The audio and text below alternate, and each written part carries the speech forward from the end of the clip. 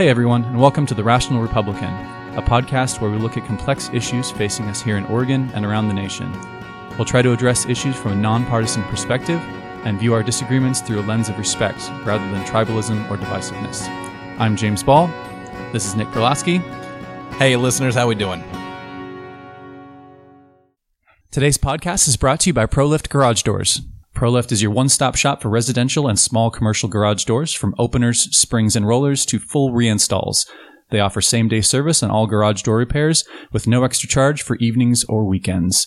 Serving the greater Portland metro area, call today and set up your free estimate at 503-558-6349 or at proliftdoors.com/Portland. Again, that's 503-558-6349 or proliftdoors.com/Portland. On this episode of the podcast, we are welcoming Judge Vance Day. Good. You got my name right. I did, yes. Good start. Judge Day is running for the Appellate Court here in the state of Oregon. Although you messed up that word pretty bad. It's appellate. Appellate Court. Yeah. Appellate. That's something you chew on. It's like a very tiny little appellate. Yeah. All right. Well, this is going off to a great start here. So yeah, Judge Day was former chairman of the Republican Party in Oregon. Mm-hmm. I'll let you tell the story, but had You're stumbling through it. Well, all right. Why don't you just go ahead and well, as we were talking off the air, Yeah. we were talking about where you were born. Yes. And I was born in Portland, so I'm a sixth-generation Oregonian. Okay. And I went to Lincoln High School like my dad went to Lincoln High School, like my grandpa went to Lincoln High School. And I lived across the street from Lincoln High School. You did? So I did. Yep. Really? There was a homeless shelter there. Is that where you were? James had a rough couple of years in the garage door business there. That's why you have all the ads for ProLift Garage. I used to live at the Civic, which is across the street from Providence Park. So we'd walk literally 2 or 3 blocks from Lincoln High School.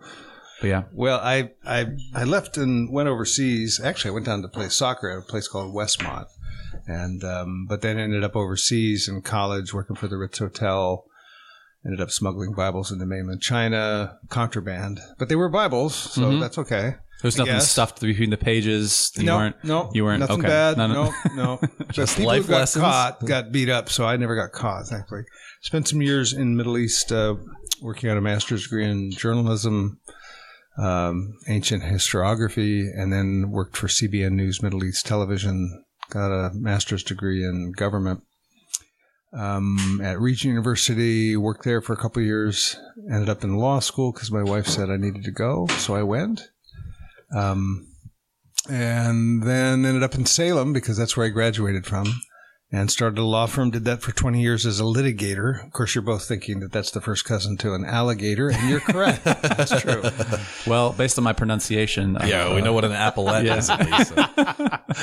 And in the midst of that, I met some World War II veterans because I'd read some books, and I was originally a history teacher. And so the 101st Airborne 506 Parachute Infantry Regiment E Company was the subject of a documentary called Band of Brothers. Have you seen that, James? Yes. Have you seen that? It's good television. Okay. Absolutely. Absolutely. So Buck Compton, one of the lieutenants, and then Don Malarkey and I traveled together for about 10 years, and we would do leadership. Yeah, leadership presentations all over North America and Europe, White House, West Point, Congress, Heritage Foundation. I have more fun with those guys than I should have. Would you consider going back and doing leadership presentations at the White House now? Because I think they might need it. They might need it. Yeah, but I think our president would probably fall asleep. That's the problem. Or he'd start shaking hands with nobody that's there. Oh, right. I watched the White House Correspondents' Dinner last night. He literally did look like he was about to fall asleep. And it's just like, this is kind of your thing here. This is all about you. I feel bad a little bit dunking on President Biden just because, the dude is so clearly just getting into old age, and there's absolutely no reason to be at that level when you're going through early stages of dementia. It's sad. So it's really sad. You feel bad because you see somebody in a compromised state, but at the same time, the dude won't step down. Right. So I don't think I should feel bad. Yeah, I think I should look at him and say, dude, you need to step down. Yeah. Anyway.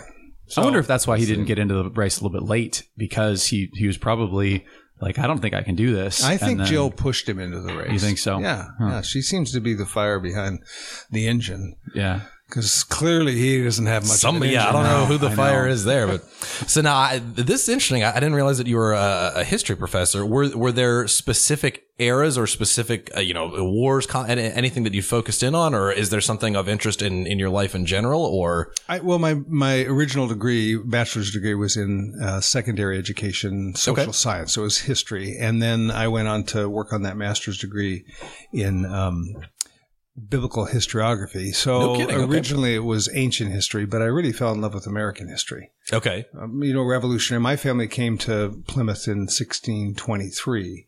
So it was on the supply ship Anne. They were part of that group. And so just studying my history for the last 40 years and then, getting involved with American history and politics. And I just love American history. I think it tells a wonderful story about who we are as a people, a culture, where we've gone, where we can go if we return to self-government.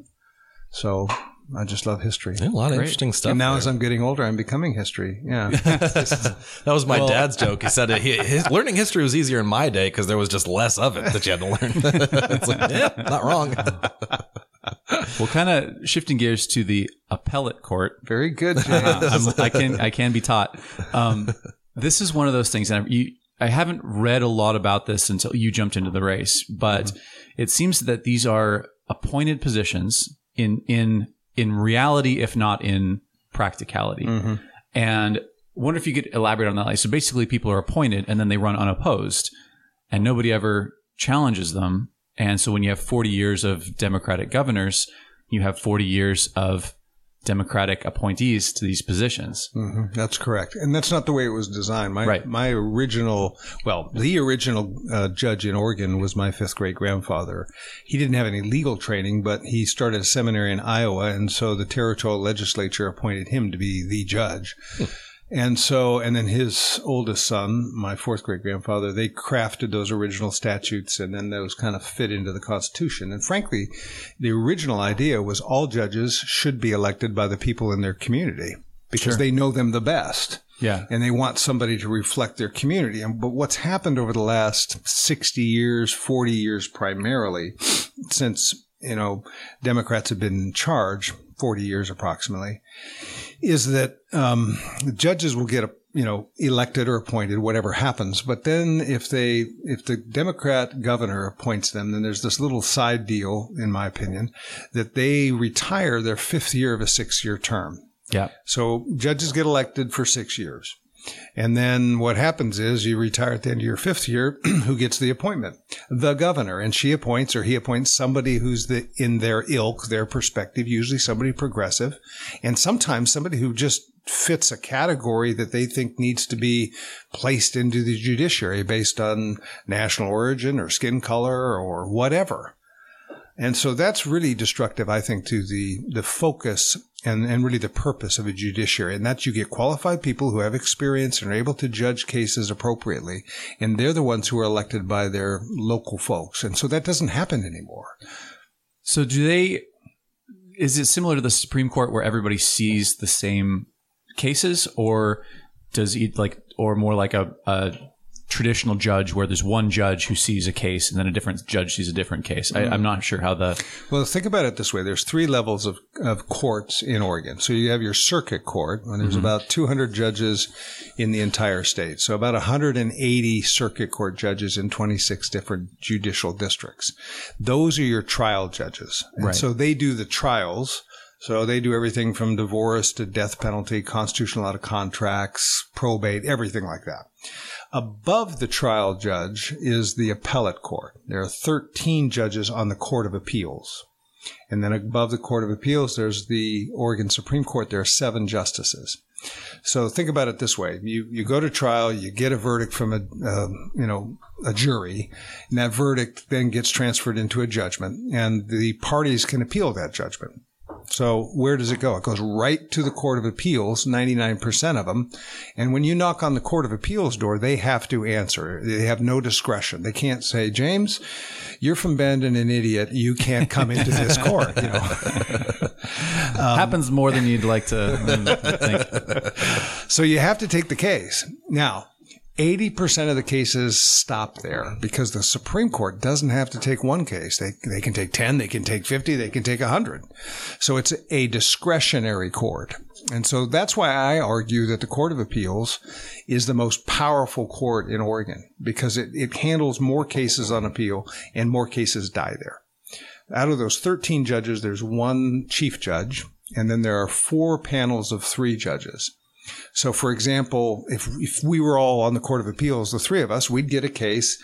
The parties would brief it. We'd read all the briefs. Do you read, by the way? As decently well, sometimes. Okay, good. Because you got to read a heck of a lot on the Court of Appeals. I believe it. And then you hear arguments, and then you sit down, and the 3 of us would discuss it. We'd make a ruling, and then one of us would write the opinion. That's how that works. Okay. Does that sound exciting? I don't think so necessarily. You have that look. Sounds important. About 3 minutes ago, your eyes were glazing over. No, to be honest, I had a beer with a buddy about a year ago, and I said I'd love to learn the difference between circuit court and appellate court and Supreme Court and the U.S. Supreme Court versus the Oregon Supreme Court. What is federal court? What is district court? Because everybody, you love to throw stuff out. It's like, that's against the law. It's like, well, what law? Whose law? Which law are we talking about? Is this a federal case? Is it a state case? What are we talking about? So it honestly, it's wonderful to have that kind of explainer go through, and especially, this is the stuff that you see people talk about in movies about law school. Is everybody wants to read Justice Blackmun's dissent in an 8-1 case or whatever, but where does he get the notes from his dissent? It's from a state appellate court in a trial 10 years prior to that or something like that. So if one of those things, if someone then disagrees with the appellate court decision, then they could appeal to the Supreme Court, who can then say, yes, we'll take it, or no, go pound sand. Yeah, exactly. Well, think about it this way. Just about 4 or 5 days ago, in the Lynn County case was brought up to the Court of Appeals, and the Court of Appeals reversed it. That Lynn County case affected every single Oregonian. It was a case where you had 13 counties and 151 different taxing districts. We were talking about this on the way up. Let's keep going now. Yeah, you led into one of our questions. It's an amazing case because it was based on a 1939 deal that the state made with the counties. And the county said it's a contract because they wanted our land and they wanted to manage it. We gave it to them, sold it to them, essentially, is the facts. And then the state's supposed to manage it, cut the timber, allow it to be cut, and then we get a portion. And it's been doing that for, almost 80 years. But in the 90s, they stopped doing it and they decreased it out of negligence, out of mismanagement. So all the counties said, hey, you're mismanaging it. You've damaged us. It's a contract. Yeah. And a jury gave them $1.1 billion with a B dollars. Yeah. $1 billion. I'll tell you, to be honest, when I read that, I said, there's no way that's holding up. There is 0% chance the state of Oregon pays $1 billion to anybody for anything like this. Well, so I heard that it was overturned, and I was like, there it comes. Well, then I don't want to comment on the case too much. I just can give you the history of it, because if it comes back and I'm on the court, you got it. I can't talk about sense. it. That makes sense. But the reason I want to make it to your listeners is that shows how powerful the Court of Appeals is. And we'll see if the Supreme Court takes it up or not. I'm sure the counties will appeal because John DiLorenzo is the attorney on that case, and well, they'd be dumb not to. For that amount of money, But we've done a couple podcasts on forest management and those sorts of things, and you need to maintain these forests, or else they burn up. Well, it's called self-government. You're supposed to brush your teeth or you lose them. You plant corn, you don't get rutabagas. That's what my grandma used to say. This is one of the things that get real bad corn that year. That Metro's doing in my race is buying a bunch of land outside the urban growth boundary for quote unquote preservation, but they're not managing it. They're doing nothing with it because they're a bunch of urban folks who don't really understand land management. And we were getting wildfires in western Washington County, which is real close to Portland, because all of this metro land was unmanaged, and it's a disaster. You need to be able to maintain these things, or else they burn up. So it's very important, even from an environmental standpoint, to have people that actually know what they're doing and not just bureaucrats buying land for quote unquote preservation only to screw it up and ruin it. So beyond environmental standpoint, I think in any kind of standpoint, it's good to have people who know what they're doing. But that'd be a novel concept for the Oregon government, especially for government. Right. We'll see. One race at a time. When Jimbo for Metro, we'll start there. Yep. But so you, Judge Day, you were a circuit court judge. You are now running for a judge in the appellate court system. Obviously, or some say the appellate. Yeah, right. Either way, you'll take the votes. Either way. And now, might I ask, what is it? Now, obviously, you feel that you are a better fit for that position than the current incumbent. Otherwise, you wouldn't be running against her. But what is it that makes either a person qualified to serve on the appellate court or a person who is going to do well and succeed and be a good representative of what it means to be on the appellate court? Well, the statutory requirements are you have to be an elector in the county where you live and a member of the bar. So anybody could be on the appellate court. There's a lot of folks there, yeah. Yeah. But frankly, the appellate court looks over all the circuit courts. So they're really the referees for what happens in trials. So if a judge makes a mistake on the law or process or evidence or whatever it is, the appellate court is supposed to correct that. Mm-hmm. So my argument is that most of the appellate court judges should be former circuit court judges. Makes sense. And they should be also trial lawyers because you're dealing with the machinations, what happens in a trial, which are critical. How do you pick a jury? Whether this evidence comes in? What is the law of negligence and how does that work? Mm-hmm. And so the problem is over the last 40 years, like you were mentioning, James, governors, when they appoint people, they do it for, political reasons most of the time, in my humble opinion. Sometimes they do it for qualifications, but there are circuit court judges and appellate judges who have never tried a case in their entire history. And that just is wrong. I mean, that would be like me. Let me tell your listeners, I'm not a big football fan, folks. I'm sorry to say that, but I view it as a leftover from the Roman era gladiatorial combat that just keeps the people in the circus happy. But that's a separate issue.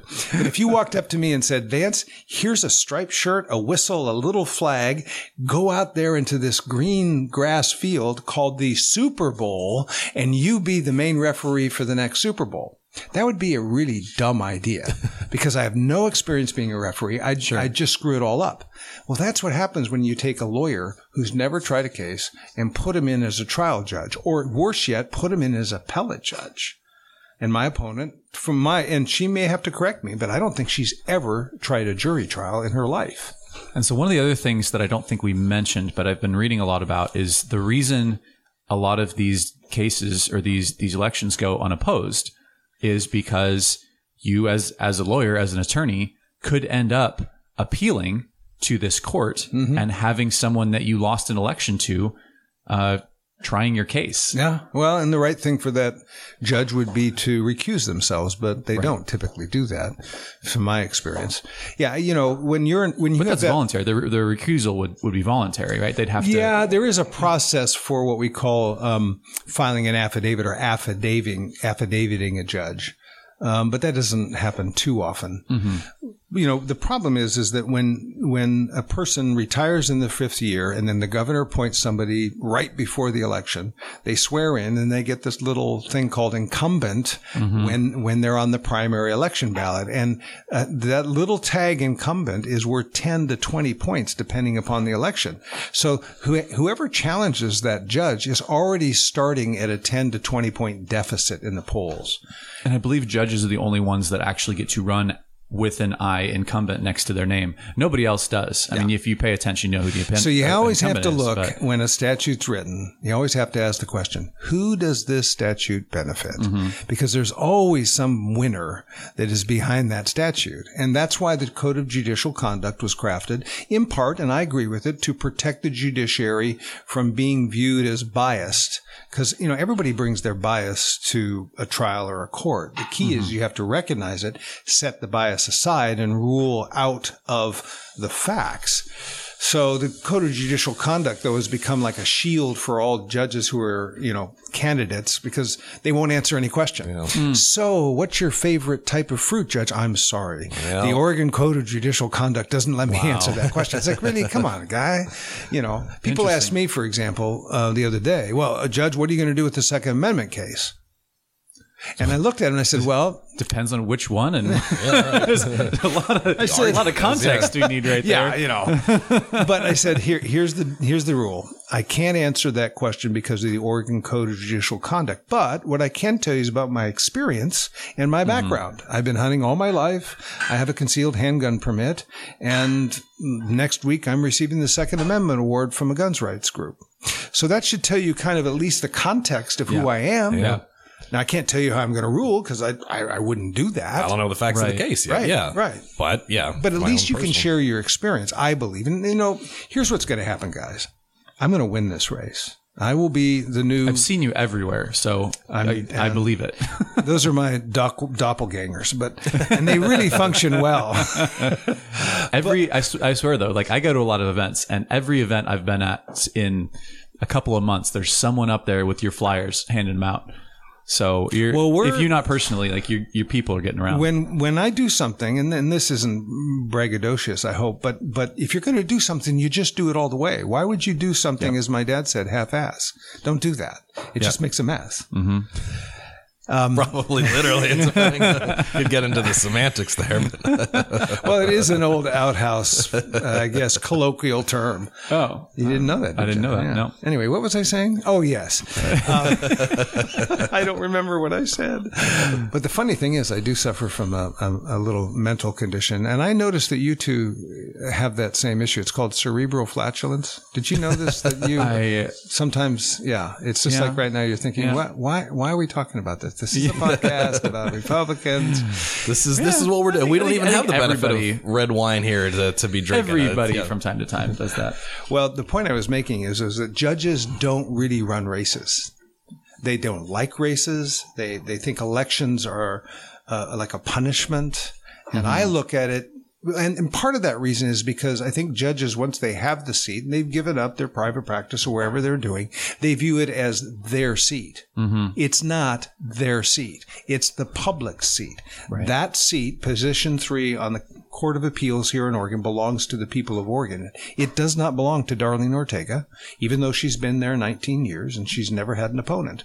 And she's a nice enough person, but it's not her seat. And so when some of my friends in the bar association, called me up and said, why the blank are you trying to replace, take her out of her seat? I said, well, hold on, stop. Yeah. This is the judiciary. The Constitution says every 6 years they run for office. And you're upset because I'm giving Oregon a choice? I thought you were pro-choice, Buster. And then they don't have anything to say to that because, they get this kind of arrogant view that that's theirs. Well, no, it's not. Elections should be a choice, not a coronation. Exactly. Yep. And I think the Democrat who told me that. Really? Is it a Democrat who's currently elected to something? A Democrat who has been on this podcast, actually. Well, there we go. I like it. Anyway. That narrows it down. Yep.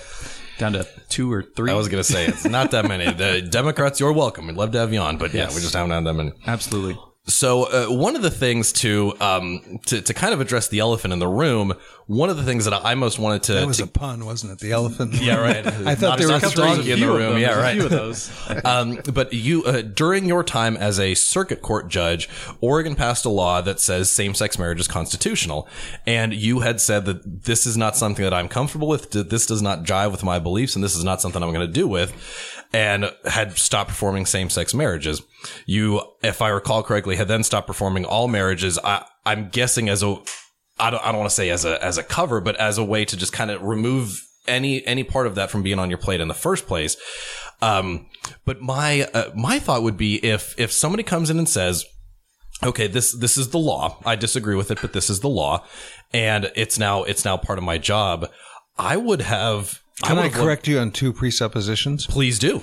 More than 2 if I need. 3 or 4, James says. Yeah, right. Well, 1, judicial duties do not include marriage. Okay. So it's a may, not a must. Okay. So under the statute, I can marry people, but I don't have to. Now, I did marry people because as a person of faith, it gave me an opportunity to talk to them about the nature of marriage. And frankly, if you're coming to a circuit court judge to get married, you may not have a lot of concepts about what marriage is really about. Sure. And so I didn't have to do weddings, but I did. Second thing is that he was a federal judge in Oregon who was a former circuit court judge in Multnomah County. Obama appointed him to the federal bench. He got the case which challenged the Oregon Constitution, which said marriage is between a man and a woman. Mm-hmm. And so he said, no, that violates the 13th and 14th Amendment of the United States. And most of us who knew him knew that he wanted to marry his partner and wanted to marry his partner for years. So we knew where he was going.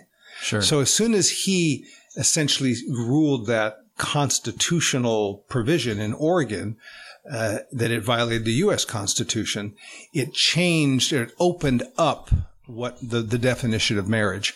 A lot of people think that judges make law. I tend to push back on that. We interpret law, we apply the Constitution to legislative acts, but we really don't make law in the traditional sense. Okay.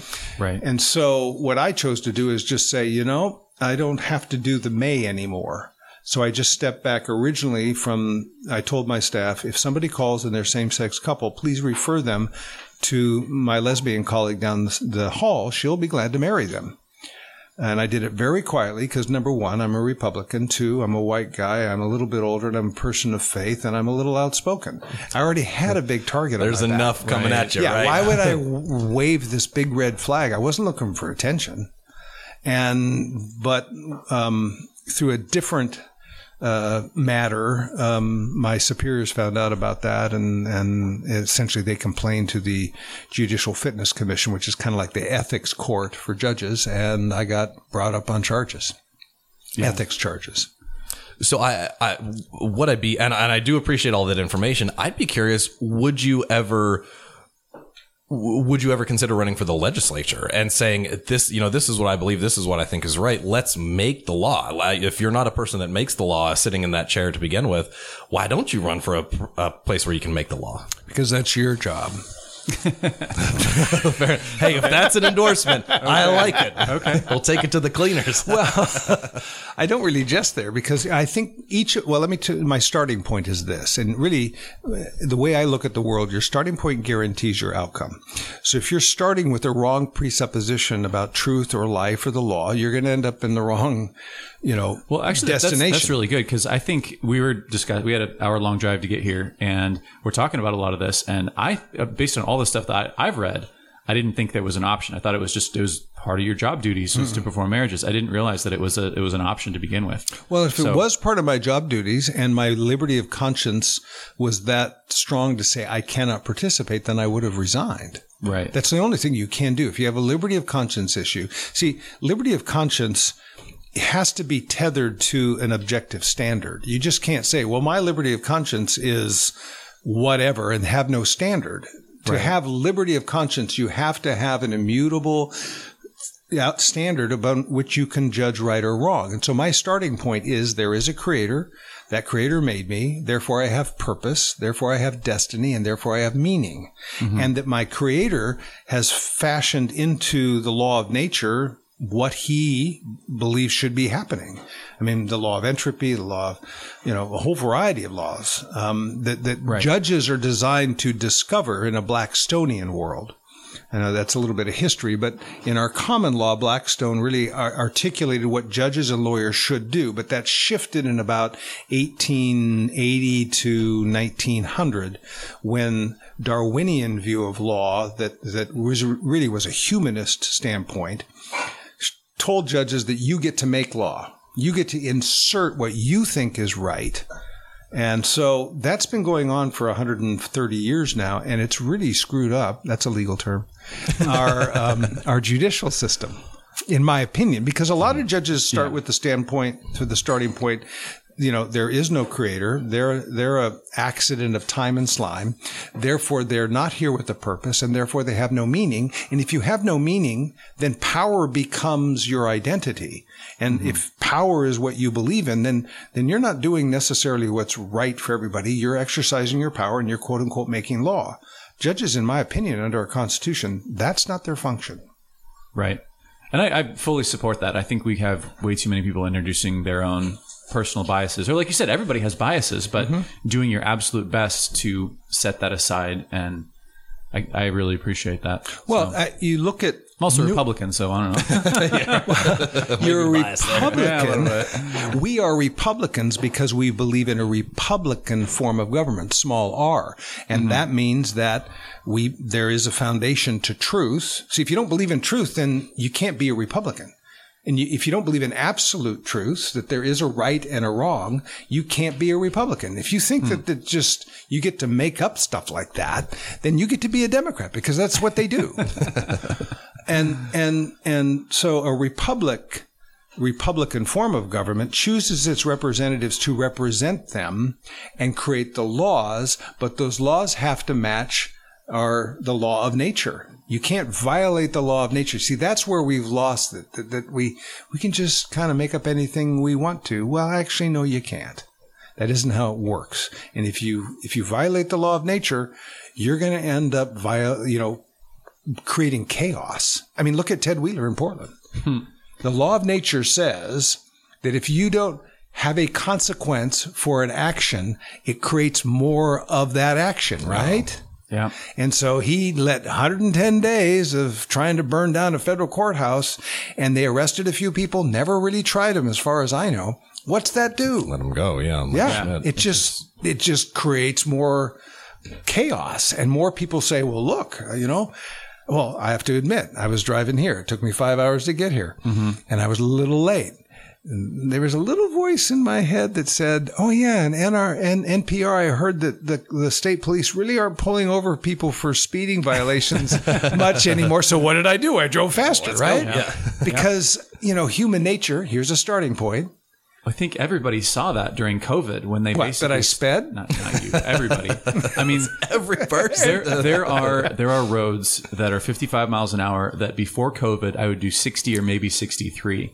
And if I do that now, I have to be on the right-hand lane because people be blowing by me on the left. Blowing is right, man. Yeah. I mean, 80 plus on a regular basis down these same roads that like 63 was pushing it. And so, yeah, absolutely. Here's a question to ask your listeners. What is your view of human nature? That's a starting point. And your starting point's, again, going to guarantee your outcome. It's going to create pathways for you to act. My starting point is that human beings, when left alone, do selfish, mainly brutish, mean, nasty things. And if I don't have somebody saying don't do that, then I may do it. There are some people and a lot of judges, I've watched them, they articulate it in different ways, but they believe humans are basically good. And if you leave them to their own design, they will do good things. Yeah, that's just bovine material. Right. I don't see that. I mean, think about Chamberlain in the 1930s. He believed that human beings were basically good. Churchill said, no, they're basically selfish. Chamberlain trusted Hitler because his philosophy was, I'll create a context for Hitler. I'll kind of help him choose the right way. Yeah, how did that work out? Yeah. Well, I think that's what our leadership in Portland is doing with the homelessness crisis, to be honest, is they think if we just give the right circumstances and the right help and the right programs, that everybody will generally kind of fix themselves. And that's not how addiction works. No. That's not how mental health issues work. You get down this path where that's the only path you can see. And no amount of carrots being handed to you is going to fix a deep, broken addiction and mental health crisis. I was going to say, you need encouragement on the other end. You need to get people to do what were you going to say? I like to think of myself as a good, rational, intelligent person, but when I'm left to my own devices, I eat Taco Bell and watch Rick and Morty all weekend. And you can ask my wife, it's not, I'm clamoring for it. I need some direction. Well, I think this goes back to, you're a man of faith. I'm a man of faith. Nick's a man of faith. And I'm glad you added that. I had my doubts. Right. Well, Nick's that gray sweater. Anyway. He's iffy. Yeah. The Bible talks about having a sin nature, and this is, deeply ingrained in us. And I think anybody who believes the Bible is a Christian understands that sin nature. And you're right. When you look at it as people left to their own devices are going to be selfish, they're going to be, this is the basis for capitalism. Our entire, social structure is based on the idea that people are selfish and will act in their self-interest. And, I don't believe in pure capitalism. I mean, you get exploitive real quick if you don't have some guardrails in place. But the fundamental, foundation of our entire society is people are self-interested. And you have to give them boundaries. Yes. And those boundaries have to be clear. They have to be fairly applied to all people at all times in the same manner. That's the rule of law. Absolutely. And the problem is that we're starting to see this equity theory, philosophy, invade the judicial system or the law enforcement paradigm that we've created. And as your listeners know, equity is based on treating people differently based upon either their ethnic background, their race, or how they were treated or oppressed in the past. So it becomes a binary choice. There's only really two choices. Either you're a member of the oppressed class, which everybody wants to be oppressed because then they get benefits, right? Or you're a member of the oppressor class. And there's nothing in between. And so the people on the oppressed side, they get lifted up because that's what that theory says. And those of us who are the quote unquote oppressors, because we're privileged or we have education or you're white or whatever it is, get pushed down. That violates the constitutional principle of equality before the law. And if we continue down that path, because that's what my opponent teaches. She teaches that, at least that's my understanding from looking at the University of Oregon Law School description at what she teaches. If you infuse that into the judicial system, it's two separate standards for people. Well, so I'll just provide the liberal argument to that is that you have decades, if not centuries, of mistreatment of certain people. I mean, true. Not that long ago, we were Jim Crow laws. Another thing we were talking about. We get a lot of. We should just talk about. Oh, by the way, who are the ones who are in charge of the Jim Crow laws? Oh, that's right, the Democrats. Yeah. Well, I was going to say the government. And this is one of the points that I've been trying to make is like slavery, government, Jim Crow, government, redlining, government. Why do we think the government is the good guy in this situation? Why do we think more government is the solution to racism? Wait, that's a liberal perspective? No, this is James's. We switched back. No, I switched back. The liberal perspective is we've got these centuries of mistreatment by white people to black people, for instance. And I agree with you as a historian. Clearly, keep it out of the judiciary. I would agree with you on that. I'm just trying to, for conversation's sake. Well, for conversation's sake, though, there are a lot of my ancestors were abolitionists. So, just because of your skin color, if you come over from Guyana and you're a brand new, you got a green card, do you suddenly get the benefits of 100 or 300 years of slavery because your skin color is black? You've never experienced any slavery, but because the simple idea that the person's skin color now puts them into the oppressed status or the oppressor status, that violates the common law understanding that you do not hold a child of a perpetrator responsible for the perpetrator's crime. See, if you don't have that bedrock to our legal system, it becomes the government's choosing winners and losers. You don't have fair trials. You don't have a way. You're not under the rule of law. You're under the rule of equity or unfairness. I have an interesting anecdote. I was at a party and talking with this black couple. The man grew up in poverty in the projects. But started a business, now has 50 plus employees, self-made millionaire. His girlfriend, and I won't say who they were, not that anyone would know them, but grew up in Nigeria. Family had servants, upper class Nigerian. You want to guess what they were, what side of the argument they were on? the self-made millionaire was like, yeah, capitalism's good, and if you work hard enough, you can get yourself out of this. And the wife, who grew up in Nigeria, was all on the equity train. And I wanted to say, like, you are about the most privileged person in this room. And you're talking about how Because, I mean, you're absolutely right. She came from Nigeria, had servants. But see, that also feeds inherited into wealth. It was that feeds into why modern day American progressives are so much on the equity train. Mm-hmm. Is that, you think of the Kennedys who gained their wealth during the Prohibition and fantastically wealthy, but yet there's almost a guilt complex with a lot of wealthy liberals that now they're going to have to rectify this social inequality, and they're going to require us to give up whatever we made so that they feel better. It's the strangest type of psychological derangement, as one of my friends would say, when somebody who's wealthy and got there through capitalism suddenly becomes a socialist.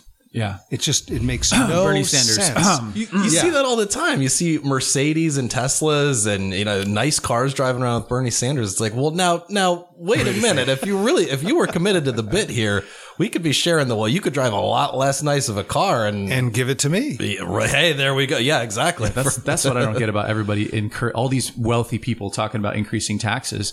It's just like, bro, you can give money to the IRS. Like, they will take your money if you choose to.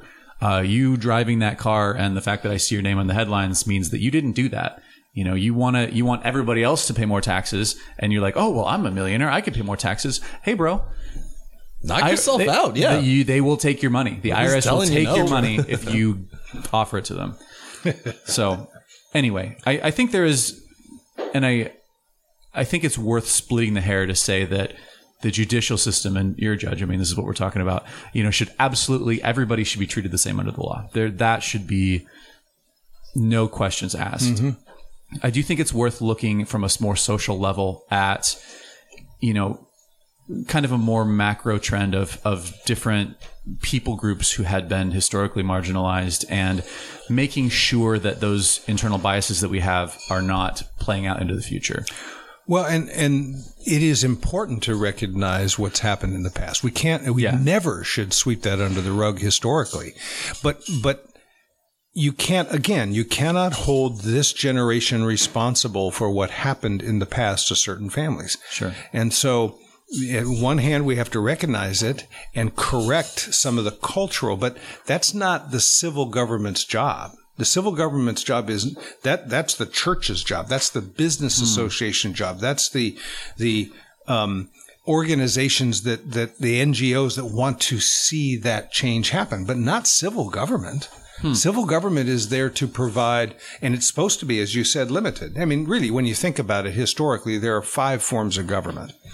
There's self-government, which is the basis of any republic. You have to be self-governing or you can't have a republic. Mm-hmm. 2, there's family government. There's church government. There's business/association government. And then there's civil government. And it all flows from self-government, individual governing units that we are. We give up certain things we delegate certain things to different forms. When you start a corporation, you're delegating your self-government to now a governing board. You're bringing on partners. They're getting capital, and you submit yourself to those bylaws. When you get married, Nick, you're married, right? You're learning this. As far as I know. As you know. Unless my wife really doesn't like this episode or something. But you got married. You made a conscious decision to become a co-regent, if you will, with your wife over your family. And you're responsible for those children. They don't belong to the government. You're responsible to educate them. Yes, sir. And so same with the church, The church... You join the church, you become a member, you submit yourself to the elders. It's a spiritual kind of connection, but it also has some rules and they're supposed to discipline you if you're out there talking about, Buddha in the middle of a Christian service. So there's right. Government in all those different areas, and we get, I think, too wound up around, the civil government needs to do everything. No, it's not.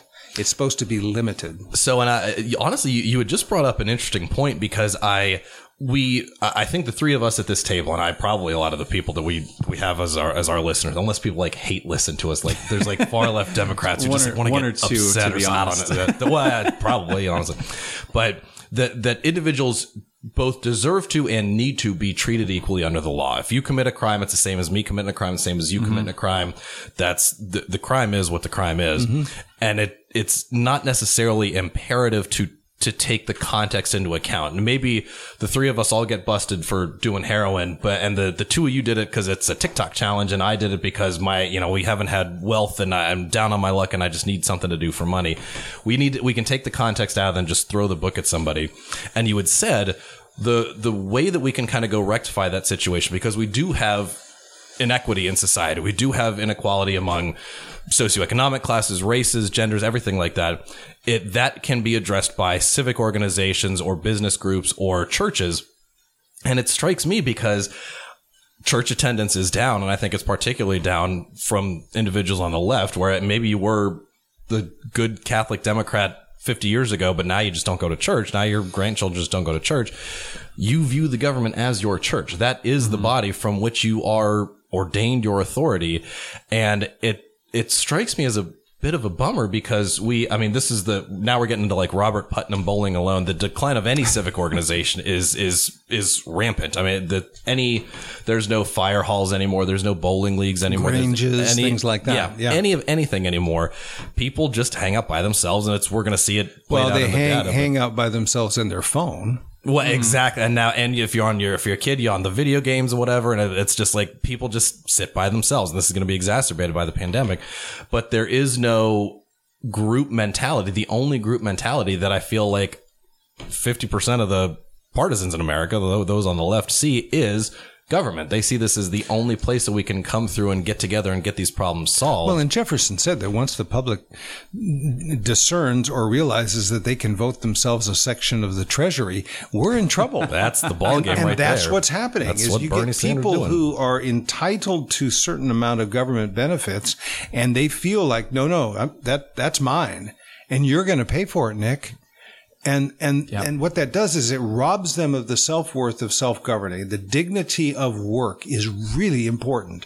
And if you don't have work that is dignified, that you can throw your life into and enjoy and provide for your family, then you really lose that self-motivation.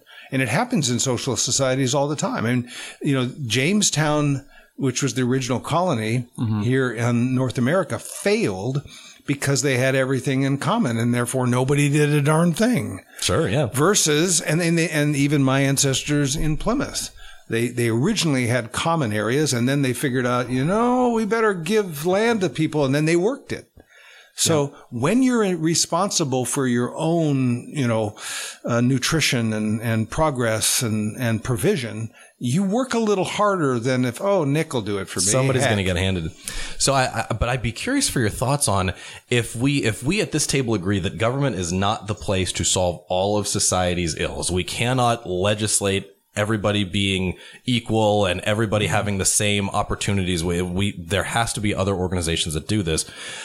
But we all also agree, all three of us Republicans at this table agree that we have in the last 10, 20, 30 years identified stuff that just wasn't talked about before. Stuff that women were treated less fair, black people were treated less fair, Hispanic people, Asian people, anything. And we've now at least identified and are aware of this. If the correct solution is that should be addressed by churches and civic organizations and business groups and societal gathering, whatever. If those are on the decline, is there any way to gin up participation back in churches, back in civic organizations? I mean, how do you get that going? Well, I start with the presupposition that each person is responsible for their own actions. Mm-hmm. And so when you look at the societal problem of that some people have been treated poorly, and that is clear. I mean, but where does that end? I mean, the Irish were treated poorly. The Finns, my ancestors, were treated poorly. Maybe not to the extent, clearly, of a whole class of people from Africa who were treated as less than human, subhuman. Mm-hmm. Right. But again, you go back. Each person has to be responsible for their own actions. And you can't say, okay, well, gee, Vance, because you're white, therefore you're privileged, therefore you get to be we're relegating you to the oppressor class because it violates the dignity of that individual. I'm going to push back really hard on that. I'm going to say, okay, You may be right that I had a blessed upbringing. I had parents who cared for me. They loved me. They took care of me. They fed me. They sent me to a good school. But you look back in my history, and my ancestors fought for the Union. They were strong in their view that black people were just as valuable as they were. So you can't tell me that somehow I'm some oppressor. I'm not. That's what happens when the government starts to pick winners and losers based upon this binary model of you're an oppressor or you're the oppressed, because it violates that essential understanding of what fairness is. I mean, sure. Everybody has a sense that it needs to be quote unquote fair. At the same time, they also have to recognize that life isn't fair. Get over it. I'm sorry that happened. Pick up yourself, get back on the boat. And if you can't get back on the boat or on the ship or on the car, then we'll help you do that. But that's not the government's job. That's NGOs, that's churches, that's individuals. I mean, sometimes we become so compassionate that we actually disable people. Yeah. I think we've crossed that line a lot lately. It's the camping in downtown Portland thing. Yeah. I mean, they pass a law that says, well, you can't camp within 10 feet of a doorway. Oh, well, the implicit yes to that, or the implicit, message of that is you can camp anywhere you darn well please, as long as it's not within 10 feet. But we grew up, there was loitering laws. And if we just enforce the laws that we have and try to help folks get out of this addiction, it's going to change our culture, I think. So this is one of my biggest frustrations. And we talked about a little bit, equal representation, not equal representation, equal application of the law. But when we choose to not enforce a law at all, I think that is also equally damaging, because you get that, and it puts so much power into the hands of the person enforcing the law, whether that's the police, the judges, the whatever system that is. Because if they don't like you, you violated that law. But if you're fit some category or they like you, or hey, you that's not the rule of law. That's rule of man. Exactly. That's rule of favoritism. I am very much in favor of enforce the laws on the books. If the laws are wrong, repeal the laws. But giving anyone discretion over what to enforce and what not to is way too much power into the hands of those people, and it's not good for anyone. If the law is wrong, get rid of the law. No, I agree with you 100%.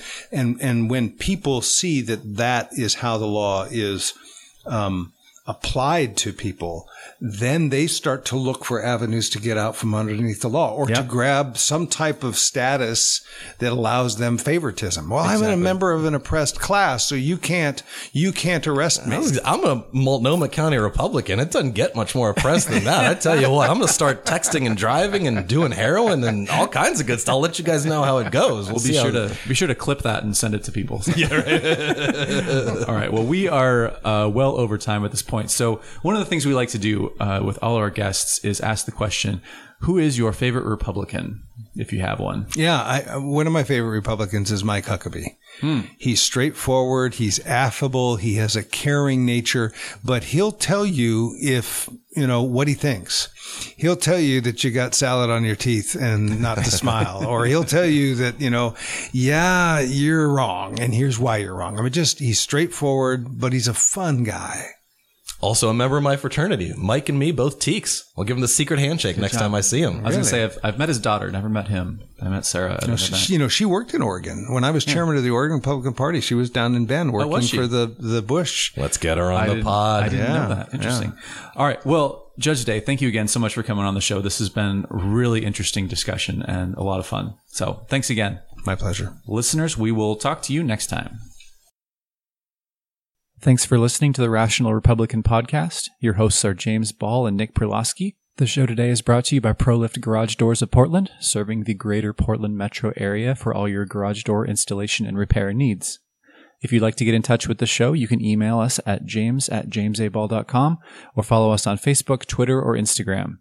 You can find our episodes at jamesaball.com, Apple Podcasts, Google Play, or wherever you find your podcasts.